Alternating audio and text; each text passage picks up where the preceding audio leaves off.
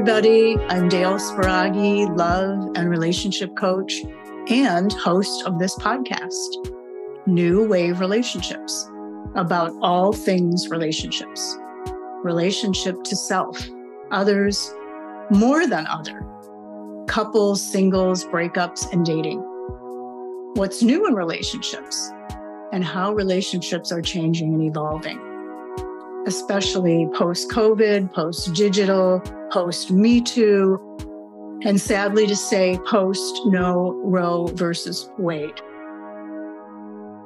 So we're talking about finding love and losing love, creating lasting love and lifestyle. I'm thinking of this as a forum for relationships. So please, if you have any burning questions, send them in. Or here's something novel. If you'd like some coaching, if you're struggling with something in your relationship and you'd be willing to do the session here so others can benefit, please email me at dale@creativecorecoaching.com. Hello, everybody. This is your co-host and producer, Sunny Hibbets. Don't forget that we post our episodes bi-monthly on the second and fourth Friday of every month on Spotify and Apple Podcasts. For updates on the show, please consider following us on Instagram and Facebook at New Wave Relationships Podcast. Today on the New Wave Relationships Podcast, we will be having a special guest, coach, therapist, yoga instructor, and LCSW Marissa Nasca. Marissa Nasca has been working in holistic wellness since 2007, having a legacy in helping families, teens, and adults. She typically works with people struggling with anxiety and depression. Her background as a yoga instructor is useful to her clients, where she often uses meditation, mindfulness tools, and somatics. She also, not to mention, has an amazing sense of style and humor, making her work just so much more enjoyable. How are you guys? Well, I'm pretty good today. I'm excited to be with you and have a cool conversation. It's finally sunny in Oakland today, so that's good news. Feel that. Cool. So good to have you, Marissa. And we're a threesome today, which is it's kind of our it's new for us because it's just been me and Sunny. So it's beautiful to have you here with us. And I'm getting over COVID, but hanging in. So breathing will be really good during this episode. Yeah. Breathing, yes. In general. Yeah, breathing is good. I feel like that's one of Marissa's favorite things is breathing. Well, a lot of the time when we're having wild thoughts or feelings, you're not breathing. Yeah. That's super true. Dale, did you have something to say on that? Yeah, no, I noticed that. That's very true. Yeah, it's kind of like we're wound up with something. Mm-hmm. Marissa, when was so you have a philosophy on your website. Is that still pretty relevant for you? Can I read it to you really quick? Sure. Okay, so Marissa Nasca, right, as you know, we said, is a therapist, coach, generally a holistic wellness person, helps people with things. And a philosophy that she has on her website is, my philosophy in working with youth and adults is to share cognitive and mindfulness techniques in a supportive and safe setting to help my clients make positive changes in their thoughts and actions. Utilizing personal accountability combined with humor and lightness, I aim to help clients cultivate compassion for themselves so they are perhaps more willing to experiment with these new tools. Yes. I think just a shorter way to say it is I want everyone to be nice to themselves so that we don't use shame as a way to stay stuck or to move forward because it's bad for both. And so in giving people or exploring with people what could be a different perspective or if their thoughts are true, which they're never really true, and creating a lot of space for everybody to have all their feelings without any shame that's where I find people get like teed up to make changes, is when they get over those kinds of things or get through those kinds of things. And one of the barriers that often happens is we have this idea that I've seen it so many times in me too, like I shouldn't feel this upset. So people want to skip the feeling part and just fix it, And so I try to create really safe, funny, because life is funny. It's hilarious. We're just all responding how we respond because we're humans. Space for everybody to have all their feelings, validate all of those, because whatever you're feeling is valid. It just is usually fueled by thinking patterns and trauma or experiences that you've had that sort of keep it stuck, So yeah, I'm trying to use any way into the shift, which could be your body or your breath or, thought restructuring or just a different perspective. I use relating a lot, relational kind of stories. Yeah. Marissa, now today, people are doing, they're kind of joining like the Eastern Buddhism and mindfulness with therapy. But you have been doing this like when I met you, you were my yoga instructor. And so I'm curious as to, you started kind of joining these together, mindfulness, yoga, and therapy. How did that happen for you? Like over a decade ago when really nobody was actually doing that. Yeah, thank you. Well, when I went to grad school, I went to a pretty traditional grad program. Now there's all kinds of grad programs that incorporate these things very closely together, like, CIIS or Naropa, which both existed when I was going to school. But I went to a very traditional, grad school program and in Denver at the University of Denver, which was a great program. But I was burnt out in grad school, and my friend took me to yoga, to like a really sweaty, wild yoga class. And I realized when I was I left being like, how does anyone do this more than once a week? This is wild. I'm so exhausted. And I apparently didn't remember I had a body because I'd just been thinking and writing and, doing internship, whatever, so much that I wasn't connected. And I just started to feel, and there were a couple teachers in my grad school who were pushing these ideas as well. Like I started to feel like these are not, the mind and the body are not, they're not disconnected. There's no way that one can be great and the other one is terrible, like fully, because they're so intertwined. There are, of course, certain circumstances with chronic illness or things like this, and you can have positive mindsets or grounded mindsets, for example. But so I just kept doing yoga, and then I got really thirsty for the Eastern knowledge. Because I grew up in Ohio. It wasn't like so I just started studying Buddhism, all different kinds of Buddhism, all different kinds of Hinduism ideas and philosophies about the mind of Ayurveda. And then I met people along the way. So one of my grad professors was teaching yoga in like programs for women, domestic violence shelters and things like that. And I just started to meet people who were on board for this. And like one of the most clinical ways I got into it at first was dialectical behavioral therapy, which is a really particular, it's a really particular set of skills that you do in a particular order. And I realized that they were mindfulness based. But what I felt harsh about was the way they were implemented, because the way that I am is I'm like, everybody needs to implement things the way that works for them, not in this rigid kind of structure. So I had an opportunity in one of my first jobs to rewrite dialectical behavioral therapy curriculum for youth, which that curriculum was originally designed for women with personality disorders, which we could talk about that problematically in a whole other way. Another women experiencing life, maybe, I don't know, but so I got to look at why those aspects might be useful and was utilizing my yoga training, because I went right into yoga teacher training after I found yoga, maybe 2 years after. I think I graduated the first of 20 yoga programs in 2008.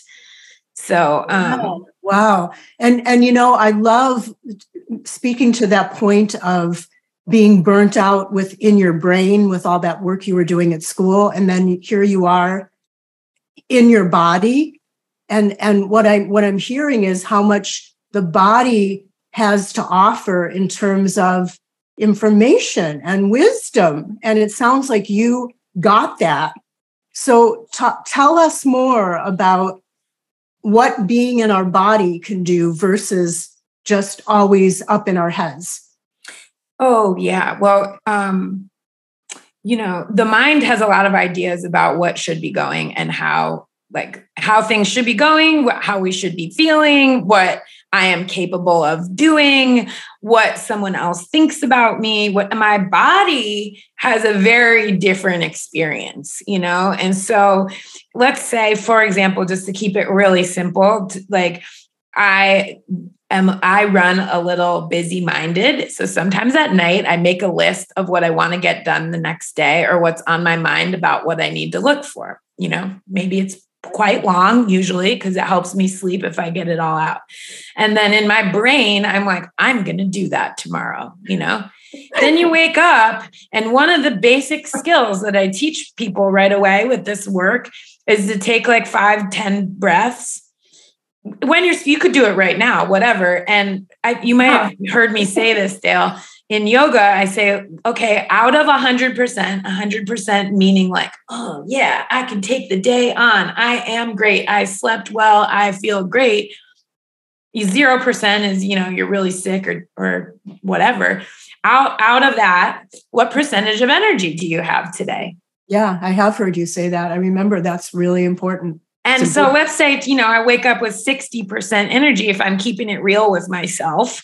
Mm-hmm. There's no way I can do 100% of what my brain thought I was able to do. And so what I try to help people with is we're not looking for 100% all the time. That will do burnout, 100% of 100%, right? It's we're looking for 100% of whatever you wake up with or whatever you've got in the moment. And whatever you've got in the moment is not what your mind thinks. It's what your body is telling you about. You go to work out and you're like, oh my God, I'm tired.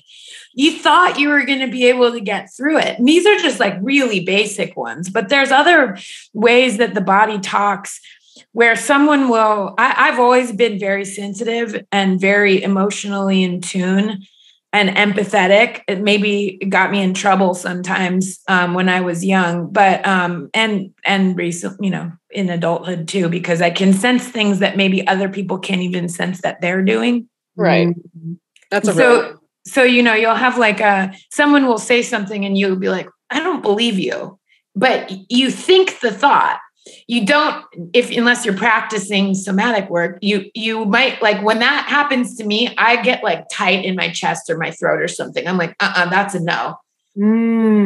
Wow. So when you start to pay attention to people would call that intuition or, empath behavior or whatever. And I agree with those words, whatever works word wise. But for me, it's more practical in the sense of your body has a language. It will tell you about it. If you don't listen, it's going to smack you down. Right. I also think it's actually also a very evolutionary thing too, a little bit. There's for so many decades and years, and this is just me popping off the back of my brain, so I'm going to do the best I can. But I think for so many, generations as a species per se, we're in these tribes of species. There's, how language is developing, and there's so much less of the kind of complex and elaborate ways of interacting with each other. And it's a lot more in the body. It's a lot more of how someone looks, looking at a predator. And this is getting into limbic brain stuff and the animal brain, which I'd love to hear you talk about, because in your work, I've heard you talk about the kind of how much the limbic system is so relevant and we always forget it. But this is like, for generations, we've been having our bodies tell us stuff, but now everything is so complex. Everything is so written down and showed into our face in these words that, we just get so caught up there that everyone's so disconnected from here. And I think that goes to so many things. That's why we don't eat very well. That's why we don't go outside. That's why we are having problems in our lives with our bodies, all kinds of stuff like that. But limbic brain.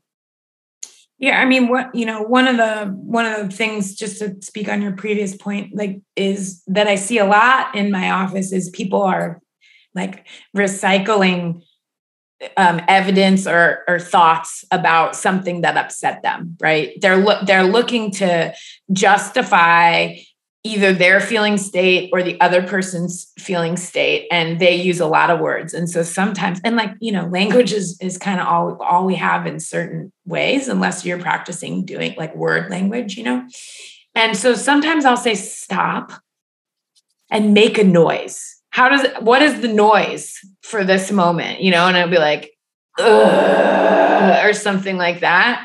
Great. And I just feel like, children do this, dogs do this, whatever. It's like, it's so much more to me visceral and relatable than hearing all your words about it. And of course I want to hear all your words about it, because however you think anything is going down is important to how we shift how you think about everything, so you can feel differently. I am never trying to change anybody's feelings.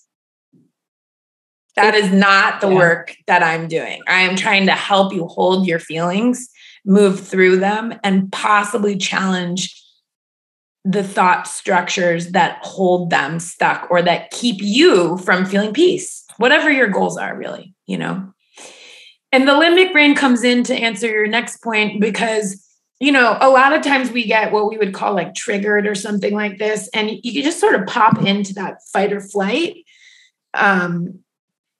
And it's hard to make good decisions there. It's hard to be calm. It's hard to communicate. It's hard to be receptive. And so, one way is like helping people notice when they're in fight or flight, and then practicing some mindful or body skills so that you can at least come back into a more regulated brain state to have whatever kind of conversation you need to have with yourself or anyone else.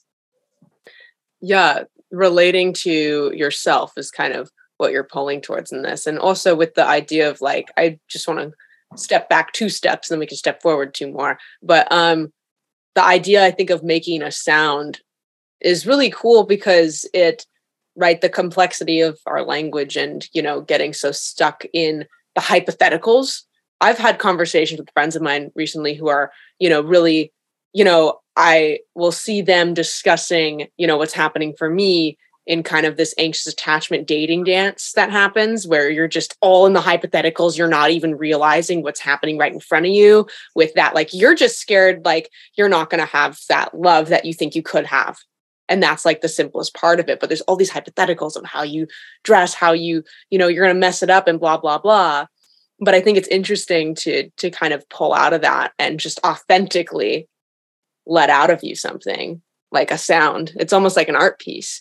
And I think that's a way of relating to self, which our show is about, relating to self. So Dale, I don't know if you have any. Well, and the other thing that I'm hearing, which I'm loving, Marissa, is that the body has a language. So it's and what I know about mindfulness is that we need to be here, right? We need to be where we are right now. So that sound brings us back. Mm-hmm. The brain takes us wherever on all these journeys. But what you're doing, and you even mentioned, which I'd love to hear more about, is body skills. Like, what is the language of the body? So what does it mean when my throat is tightening? Or even some people may not even have that consciousness, like that awareness of, oh, my throat is tightening right now. What is going on, right? Yeah. So I'd love for you to talk more about that, the body piece of it, because it's so not talked about. If you have a book on that, please send it to me. Not like a guide that says when it feels this, it reads this, right? That's what my mind wants it to be, right? We have a book for you to write, Marissa. I'm working on, writing down some of the skill sets that I like to teach. They've all been taught before, but the thing is like, they've mostly been taught before, but everybody's body speaks differently. So if I were to say this means that would be nonsensical. So, totally, and Dale, to your point, to me, I've always felt these sensations. I don't, blessed and cursed in this way.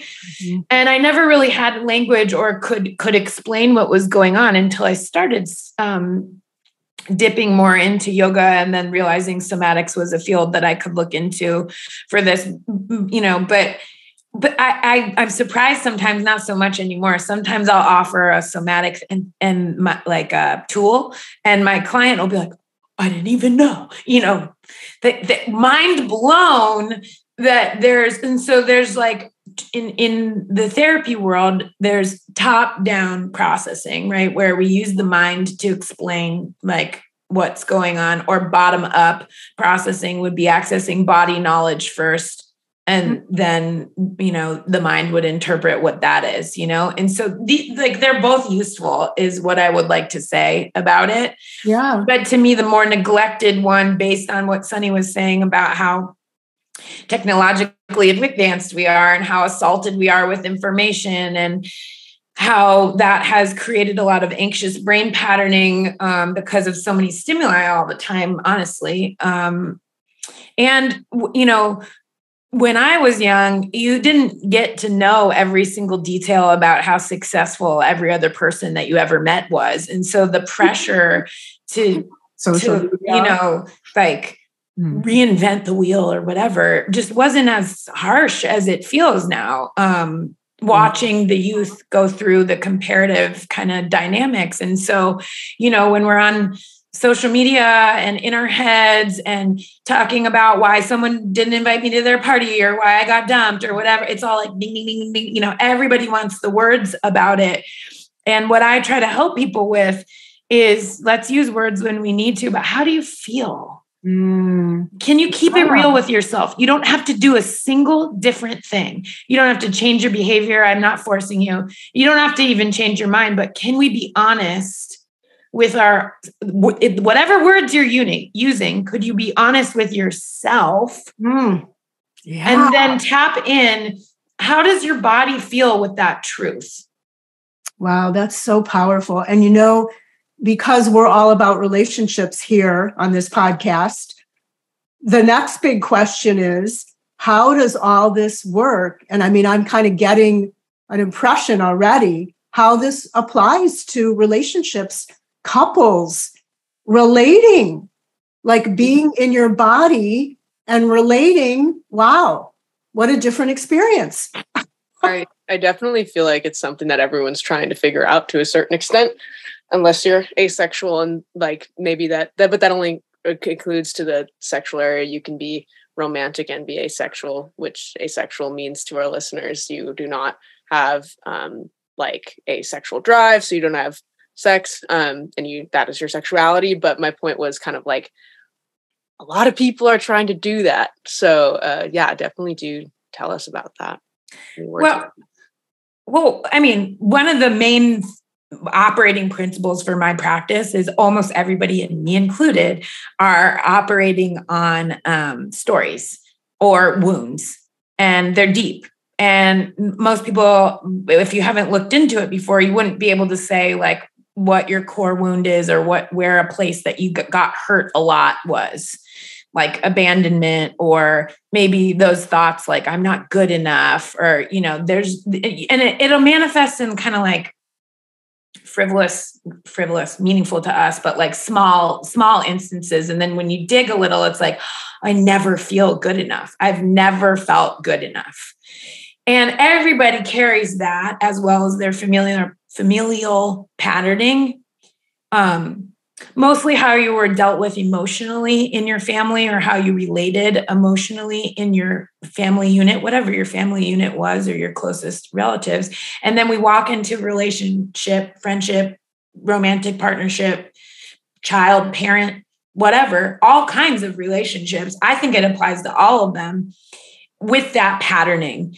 And a lot of times what I see is it's like pattern against pattern instead of we're on the same team. And I want to understand why you respond that way. Or I want to understand why I respond that way. This doesn't feel like that big of a deal. Why is my chest tight? And personally, how I've tried to practice this is through learning about codependency and learning that my feelings are my business and I don't always have to share them. And in fact, that's not vulnerability sometimes. So we've also learned that if I'm having a feeling, I need to tell you about it right now because that's a vulnerable thing to do. That's like one kind of way that we've learned to relate, that's the vulnerable thing. But from my perspective, sometimes that's really manipulative. We're trying to win, or we're trying to have bigger feelings than the other person's reason for doing something. And so we share our feelings and disguise it as a way to connect. And actually it's like a way to win. Ooh, wow. That is really deep what you just said, because the word vulnerability is thrown around so much and it's so supposedly, good to be open and raw and in your feelings. But what you're saying is that maybe there is some ultimatum under that or an agenda. That's a little scary. Right. Well, this terrifies a lot of people, including me, when I started looking at it. But it's like what I've learned is that my feelings are my responsibility. And that doesn't mean that I never share them. I'm not like a steel trap. But let's use an example to sort of express what I'm feeling. Yeah. Let's say I'm in relationship with someone and there's, I don't know, like I have a jealous moment or something, or they do something that makes me feel jealousy. And I feel my face get hot. And my chest gets tight. In the past, what I would have done is be like, I'm jealous. And because of that, I'm going to tell you all my fears. I was in a relationship in the past when someone cheated on me. And this is why I'm having that response. And then the other person is kind of like, oh, I learned that about you, which is useful to know. Not usually in that moment, but whatever, they're like, okay, I'll try to be mindful of that, whatever. But you've sort of taken away, like you've turned it into like an excuse for why I'm allowed to like be upset about what's going on, which like everyone's allowed to be upset about what's going on. You don't have to have a reason. So what I do now, instead of that, is I say something like this. So as not to be like avoidant. It's like, I'm having a big reaction to what's going on right now. I'm having a lot of feelings. I'm not sure which of them I want to talk to you about or what we need to speak about them, but I'm okay if you ask me about it later, or would it be okay if I bring it up later? For now, I'd like to focus on the day we're having and just move forward. Yeah. Oh, I like that. And, so that happened to me a few weeks back with my partner, and I was having some stuff. And I didn't know, that didn't strike me what you're saying, but it does now, in the sense that I wasn't ready to bring it all to him, but I was reactive and he needed to know.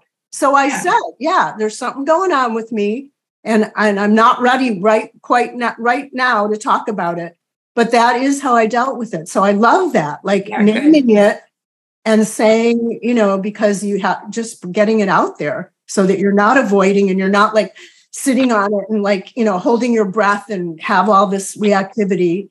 Yeah. And I want to be clear. It's not to like suffer alone or work things out alone. It's just like, what is my business and what is my partner's business? And the more clear we can be about what our own business is, the better our communication is. And I call it kind of like, I usually describe that as over narrating, because people feel uncomfortable saying, I'm having a feeling about that, and I don't want to tell you about it right now, but because it sounds like a lot of words. But otherwise people are guessing, I didn't get what I was doing, but you're naming what I was doing. I had a sense. I had a sense that I didn't need to go into every little detail in that moment. Well, because we're in a heightened brain state usually. And then I'm like, later, what I've learned about me is that later I would have said 1/5 of what I said in that moment, which would have gotten the same point across, but much smoother, Well, I think oversharing can be a way of kind of thinking that you're grounding a situation because it makes you feel better. Or building intimacy. People disguise oversharing as building intimacy. Yeah. But often we're sharing stories you've regurgitated 100 times. They're not vulnerable. So like my other reframe back to what we were talking about earlier is I think the most vulnerable thing to do in relationship is to sit with your own feelings. Totally agree with that. And take some space for yourself. Yes. To feel disappointed or threatened or like that's the real vulnerability. And that is what I'm trying to help people own in relationship practice. That's huge. I think that is really, really huge. Yeah. I love that. The self-responsibility piece. I think that containing. Yeah. I think that also kind of relates back to our previous episode too about holding space for jealousy, because it's like we were talking a lot, which this episode will be up today when this is being recorded and this will be posted next week, the episode we're recording now. So go check out that episode for sure. Yeah. But our monogamy designer relationship polyamorous episode, I was talking a lot about jealousy in my experience. And I kind of went with this person, I kind of went in between the oversharing, but also like really stepping back. I definitely think that the oversharing and that really explaining your experience when it makes you feel better, there is like a body feeling you get when that moment comes up of like, oh, I need to tell them because I'm going to lose them and all that. But also when you have, through getting yourself kind of caught in that moment, that pause of where you kind of have like this two roads. You can go towards it and you can try to cleave it. You can try to grab it. You can try to, kind of like go in that attachment dance area, or you can like go take care of yourself. It's like, what you going to do? That's a hard place to be at. And I guess you've talked about, your somatics and stuff, but getting to that other road, Yeah, I just also want to be clear. There's a fine line, especially for people like, so let's say one of my old patternings was victim stance, and so it was always everybody else's fault while I was having a problem, right? Yeah. So then I'm occasionally an extreme person. And so I started learning about what we're talking about. And then I decided I went like fully the other way, which was like, I'm responsible for everything. And I do not need to burden anyone with that's also not right. So sort of like the dance that I try to teach is like, where's the line? And it's blurry and you're going to screw it up or you're going to be human about it. But if the intention is to be accountable for what is mine, which would be all of my past, any past lover, any past relationship, any past scenario, and be present, like we were talking about earlier. So to answer your question, Sunny, it's like how that could show up is in the moment that I have that jealous thing, I feel it. I feel anxiety show up as like tension in my hip flexors, or my stomach comes in, or something like this. I know I'm triggered because I've practiced noticing when I'm triggered. So why it's useful in relationship is like you'll have the feeling, and I'll be like, I'm jealous because. But there's also a body experience going on in that moment, which can be like, oh, maybe your thoughts are all over the place, but I feel that hip flexor. I'm like, I might be jealous right now. I'm going to be mindful about what I say next because I'm in an emotional pattern that I'm not sure. It could be that this person needs to hear all about it. Mm-hmm. Yeah, exactly. They might need to, but they also might not. Right. Like how much of this is and that's where I was. How much of this is me going back to like an old childhood pattern or strategy or wound that I have to own, and how much is there something real like actually happening here? Right. And that's where I was. So, and And a lot of it is, like you're in relationships. So you have this interdependent thing that you're doing. So it is about communicating and being interrelating, but yes, you have your own stuff that you're owning and you're holding and you're being responsible for. So I hear what you're saying, and that's complicated. That is not easy to always do without help sometimes, and awareness and practices. Yeah, I was going to say, in the work that I've been doing with people who are inquiring about this, or who bring these issues to therapy, either in couples work or in dating work, we're going through sometimes case by case scenario, and being like, oh, that's where it was, until you start to get some footing about it, Yeah. And well, I like that because you're not supposed to already know this. We weren't taught how to do it this way. We were taught this other thing, and we're always trying to accidentally in the past manipulate or get people to be how we want them to be so that I can feel calm. But the truth is, coming from yoga and otherwise, acceptance is really important in relationship. Mm-hmm. Accepting what my own triggers are, what my own past is, accepting how my partner is, how they want to be. And it doesn't mean I have to like any of it. That's not what acceptance is. Acceptance is really receiving things as they are. When you're receiving things as they are, you're keeping it real with yourself, and you're trying to have personal accountability for this. It's kind of boring sometimes. So what I've found is people and me sometimes are slightly addicted to the drama of it all. Mm. Yeah. And this is part of the relational patterning. It's not anybody's fault. It's how people talk about passion or things like this. Sometimes it's trauma bonding. Sometimes it's, through upset, we get closer, or things like this, this is not to diminish any of those ways that we've connected in the past. And it's also not to say, it's very different when you share in a disagreement, I'm like this because, and also you don't know why you're like how you are. So it's kind of a story anyways, but let's just say it that way. Later, after this, you can say, man, I have a lot of wounding around my dad. And, I think you should know that as my partner. I'm not sure how it relates to what's going because we want people to know us.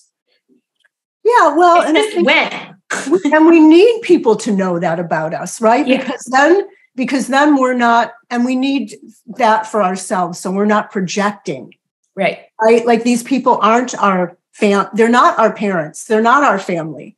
They're who they are. And I think sometimes if we're not aware of those patterns, we will project those onto others, and those people will become someone that they're really not. And we're not seeing clearly. Right. And we can create really healthy patterning between each other if we know this about each other. It's like, exactly. So like another example is I remember dating someone who was really sensitive if I didn't explain what I was mad about right away. Mm-hmm. And I was trying to take responsibility for what was mine. And so what I would say to try to soothe him, because he had an inconsistent relationship with a caregiver who he never knew where his mom was at emotionally, and then it would surprise him a lot. I would say, I'm having a moment and it's not about you.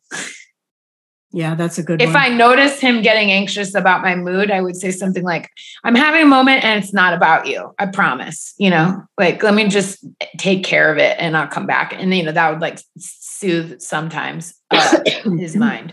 Yeah, that's taking care of each other, right? But not in a codependent way, in a thoughtful, respectful, kind way. Like you're aware of what he went through, and you're being kind to him and showing your love for him. So I think, that's beautiful. Mm-hmm. I think one thing that I've heard you say before is also I guess it's also on your website typically, is you have the hummingbird as kind of a symbol for you. And, you brought it up in your classes before that the hummingbird is only going towards where the nectar is. Mm. And that's a really important symbol, is the nectar is like the, you probably will have the right history behind this, but like, just the spirit juice, right? Like the good stuff, the good energy, and not going to where the flowers don't bloom. And when it comes to when you have a partner who's having a hard time and you're having a hard time and you're honoring where you're at, it just takes practice and having these types of conversations to know what is a good time. It's almost like we don't always know what a good time is or what the good path for us is. Because what I hear you saying is something that, like, not always something I would think of, right? When you're kind of on this anxious attachment path and, like kind of on this generally dysfunctional dating experience that becomes kind of this blanket over your life for a while, is once you learn and hear and see, like, oh, like when I do come into myself, that's where the nectar is. That's how you find it. So I don't know. I think it's these type of conversations that tell us these things of, oh, go to what's good. What is good for you? That's the next thing that's good for you. The next thing that's good for you. I'd love for you to go into that, because I've heard you say that before. Well, yeah, I love hummingbirds. They're definitely one of my spirit creatures, and they do remind me, they're the bliss seekers, in the stories about them in a lot of cultures. They're the nectar suckers for sure. And they don't suck dead flowers because they can't. They would die. They move on to the next beautiful nectar-filled flower quickly. And now humans, we can't. We just try, but we suck dead flowers all the time. And then we like keep hitting a wall with relationships or conversation patterns that do not provide us with nectar. So one of the ways that I use the hummingbird medicine is, it's like, if you want something from your partner that you think is nectar and they're not giving it, there's nothing there for it, go look where the love is in your life. Where is the love in your life? Is it with your animals? Is it with your job? Is it with your friends? Stop it with the stuff that's not, that's not acceptance. That's like trying to create nectar in places where there is none. It doesn't mean anything bad about anybody. It just means there's no nectar there. Wow. And the hummingbird is so blasé about it. They're just like bing, bing, bing, bing, bing. Like they don't even like one flower more than the next. They're just like nectar, nectar, nectar, nectar. Not necessarily that we should take it to that extreme, but we could learn a lot from just moving on. That's so good. That is such a gem. And I also wanted to kind of go from that a little farther with your perspectives with these things and how you relate to yourself, others. And, you've spoken a lot on that here, just like with grounding your body, understanding codependency and things like that. I'm also really curious, since we touched on a little bit of like how you find your place with this work kind of in the world, kind of in the universe, broadening out that way if you can, because, you're in yoga, and I don't know, I find you have a very strong energy to you.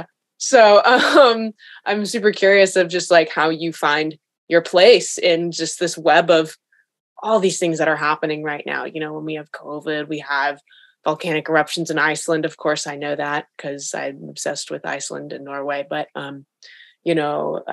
climate change and just intense things. Like, how do you move what you're doing in this, kind of one-on-one person to then these group sessions you do with yoga? How do you go farther with that? How do you feel about that?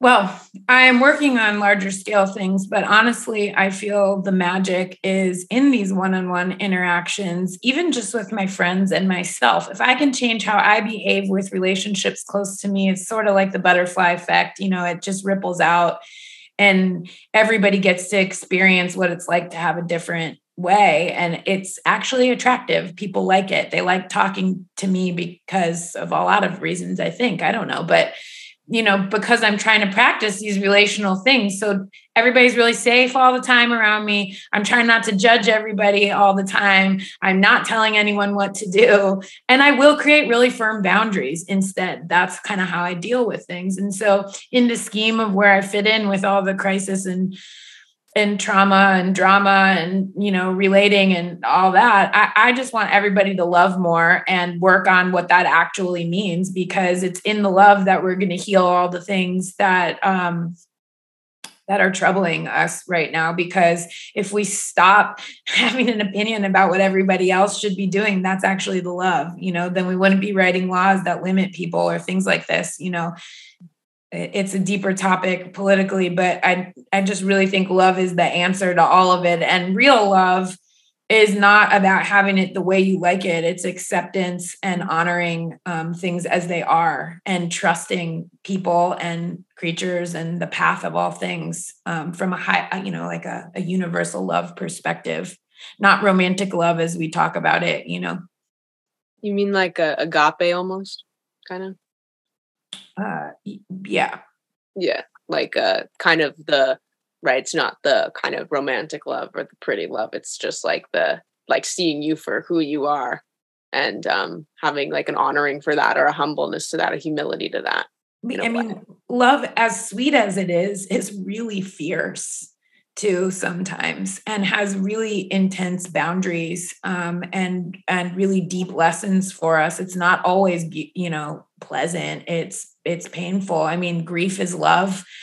I had a deep experiences with grief this year, and my depth of grief was clearly equal to the depth of love, and so it's like, you can't grieve without loving. You can't be mad. You can't hate somebody without loving them. You wouldn't care. Right. So all these other, words that we put on, it's really love-based to me. So I guess, that's a long way of saying my position is to remind everybody, like, if we're operating on love, there's a lot to work with, and there's a lot that you can move forward from at the same time. And so finding out what's true for you is really helpful. And so practically, I do it in my office, one-on-one or with couples. I have done coaching programs for relationships. I have a workbook about relationships. It's not published because it's in the course, but it might be. And, a lot of my conversations are about relating with people. Thank you. Thank you so much for that. Dale, did you have any last ads on that? Or do you want to take a pause now? Cool. Yeah, let's take a pause.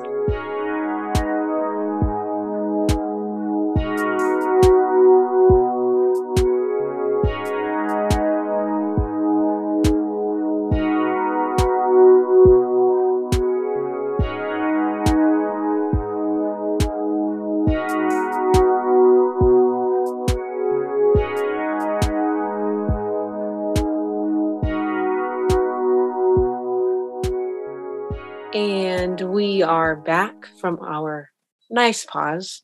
Hello, welcome back. I think Dale wanted to start us off with a question she's been wondering about. And also before the pause was super, super great. Just want to say that one more time. It was really great. But continuing forward. Yeah, Dale, what did you want to ask about? Yeah, I mean, talk about philosophy, Marissa. That was like the most beautiful philosophy of love that you just expressed. So thank you for expressing that here with us. Thanks for the opportunity. On New Wave Relationships. And what I'm curious about is, you're a coach and a therapist.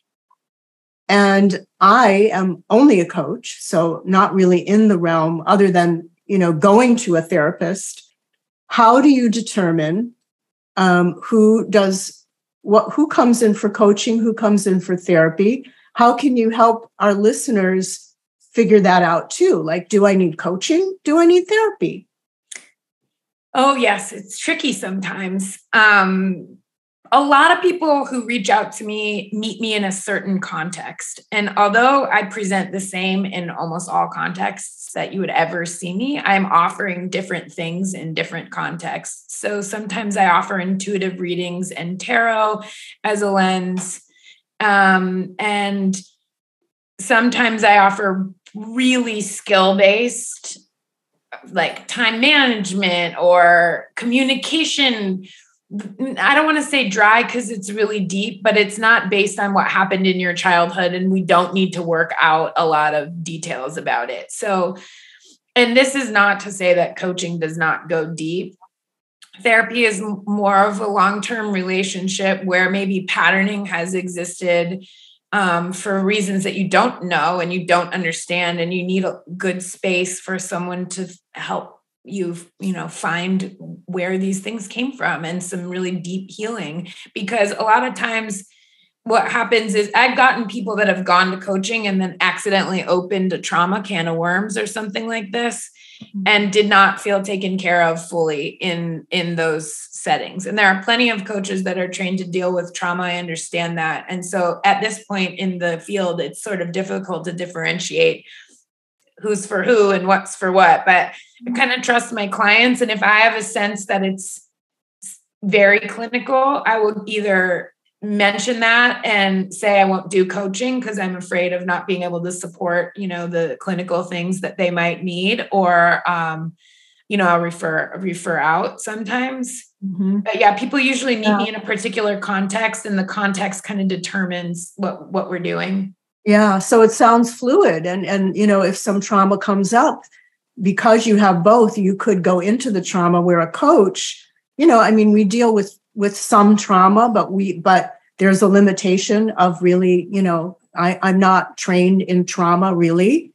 So there's kind of a fluid flow. And sometimes the coaching turns in, it's tricky because I have to articulate what we're doing at the start. They have different. So if we're entering into therapy, you're going to get my therapy agreement.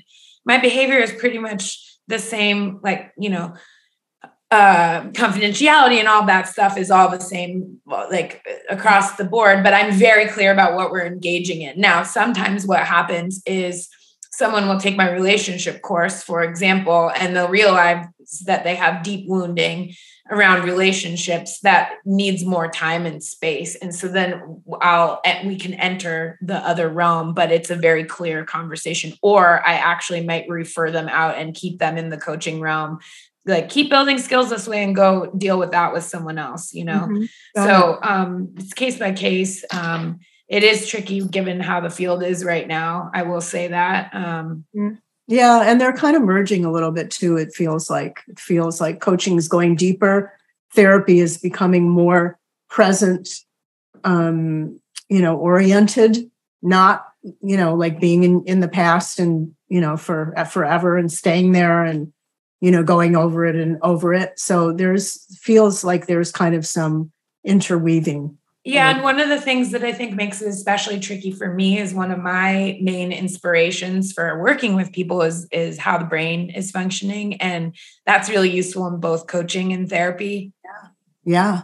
So one thing I try to, which is for both, it's like, you're not your fault. That's what my meditation teacher, Wes Nisker, used to say to us. You are not your fault. You're a math problem resulting from the algorithm of your entire life, everything that has ever happened. So anything that we don't like about ourselves or we don't like it's like, it's not your fault. It is your responsibility at this point to use it and go forward. And how we utilize it and go forward is often very explainable by brain science plus relational kind of work, Great. Yeah. Thank you. Good answer. Yeah. And no, thanks for doing that. I just got my degree in psychology and holistic health bachelor's, and I'm still figuring out which one I want to go for with how I see the world going and what my needs are with that. And oh my God, is it hard to decide because there's so many coaching programs and like therapy school is expensive, but I keep thinking CIIS. But then I also want to go to Norway and do Viking religious studies. But like, I can't. That's just a pipe dream. My best advice is go where you're called, like what feels the most interesting, and to go way back to the question at the beginning of like, how did I land doing this work 10 years ago, at least when no one was doing it. I had a sense that they were going to align somehow and I didn't know when or how. So actually the other answer to that question is I pushed separately. I was a yoga teacher separate. And I was a therapist. And, of course, some of the ideas were mixing, but I wasn't advertising it as such. I didn't know how to. I didn't know who my mentors were. And then, I remember maybe 4 or 5 years ago, I was teaching yoga and psychology as the curriculum person at Yoga Tree in San Francisco, and was like, how did I get here? That's totally this is precisely what I thought I would be doing somehow. I don't know how it happened, but it's breadcrumbs. You just follow your heart and your body. Really, how do I feel in this program? How do I feel learning this? Oh, that resonates so much. There's a reason things resonate. It's about what speaks to you. So keep reading. That's how you find your good teachers, and all that is go where the love is. That's such good advice. Yeah. That's totally Dharma and how I feel with my studies with paganism and psychology, psychedelics and farming someday. It's against the kind of capitalist behavior a little bit, because it's not do everything you can to get all the credentials so that you can, yes, that's all really great if that's what is sparking you. Right. Yeah. And thanks for sharing that. I appreciate it. I think that's really good advice for the youth right now too, because it feels like, how do you do anything? That's yourself. How I feel. Exactly. I mean, yeah, it's just existential climate dread owns me. No, it doesn't. I'm doing better with it. Okay. Anyway, continuing. But question I had that kind of references to our podcast name, and we are New Wave Relationships, and we're discussing a lot about how relationships have been changing for a long time and how we see them changing and our perspectives with them changing and how we feel in that. And I was just wondering, what are you seeing any cutting edges in the work you're doing? Anything that's erupting within relationships or changing within them that you didn't see maybe when you first started your work, or that you didn't see in your house growing up, or things that seem positive or maybe even not so positive, but just what edge are you seeing? What is what's growing from there? What's the new wave there?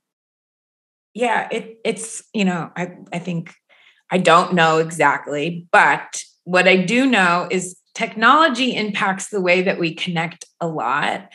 And something that's been going on is people get quite vulnerable in texts or Instagram DMs or something like this, and then kind of don't speak in person. This is what I'm hearing from a lot of young people, and that it creates confusion, or people can only be vulnerable when they're behind a screen, and in some cases, And that's one thing that I think is at play that is changing how we relate. And we're actually, when someone recommended to me a couple of years ago, earthing as standing on the ground with your bare feet, we're going backwards. We're going back to all the getting sunlight, peeling back all the technology and all the noise about stuff and sticking with what is real is the shift I'm hoping to help facilitate and see. Another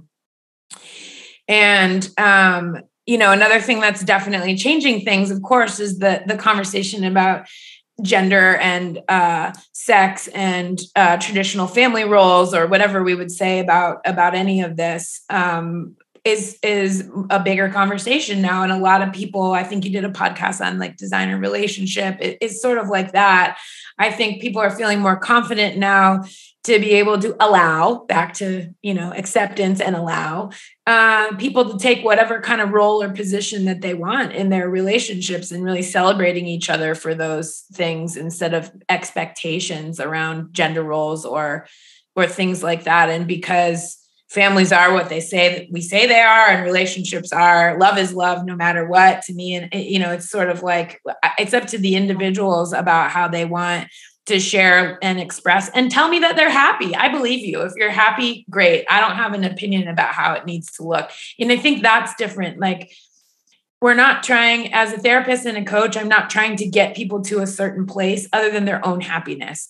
I'm not trying to get their household to look a certain way, or their communication even to look a certain way. It's just, we're exploring what works for them and practicing honoring that, even if it's outside whatever norm we learned about or something like this. So I guess I hope and I see relationships going in a direction where we have more freedom to be ourselves, and celebrating that and trusting that the way we're doing it is good and okay. Wow. What a way to end. That's such a gorgeous note to end on. Thank you so much, Marissa. Yeah, thank you so much. So beautiful having you.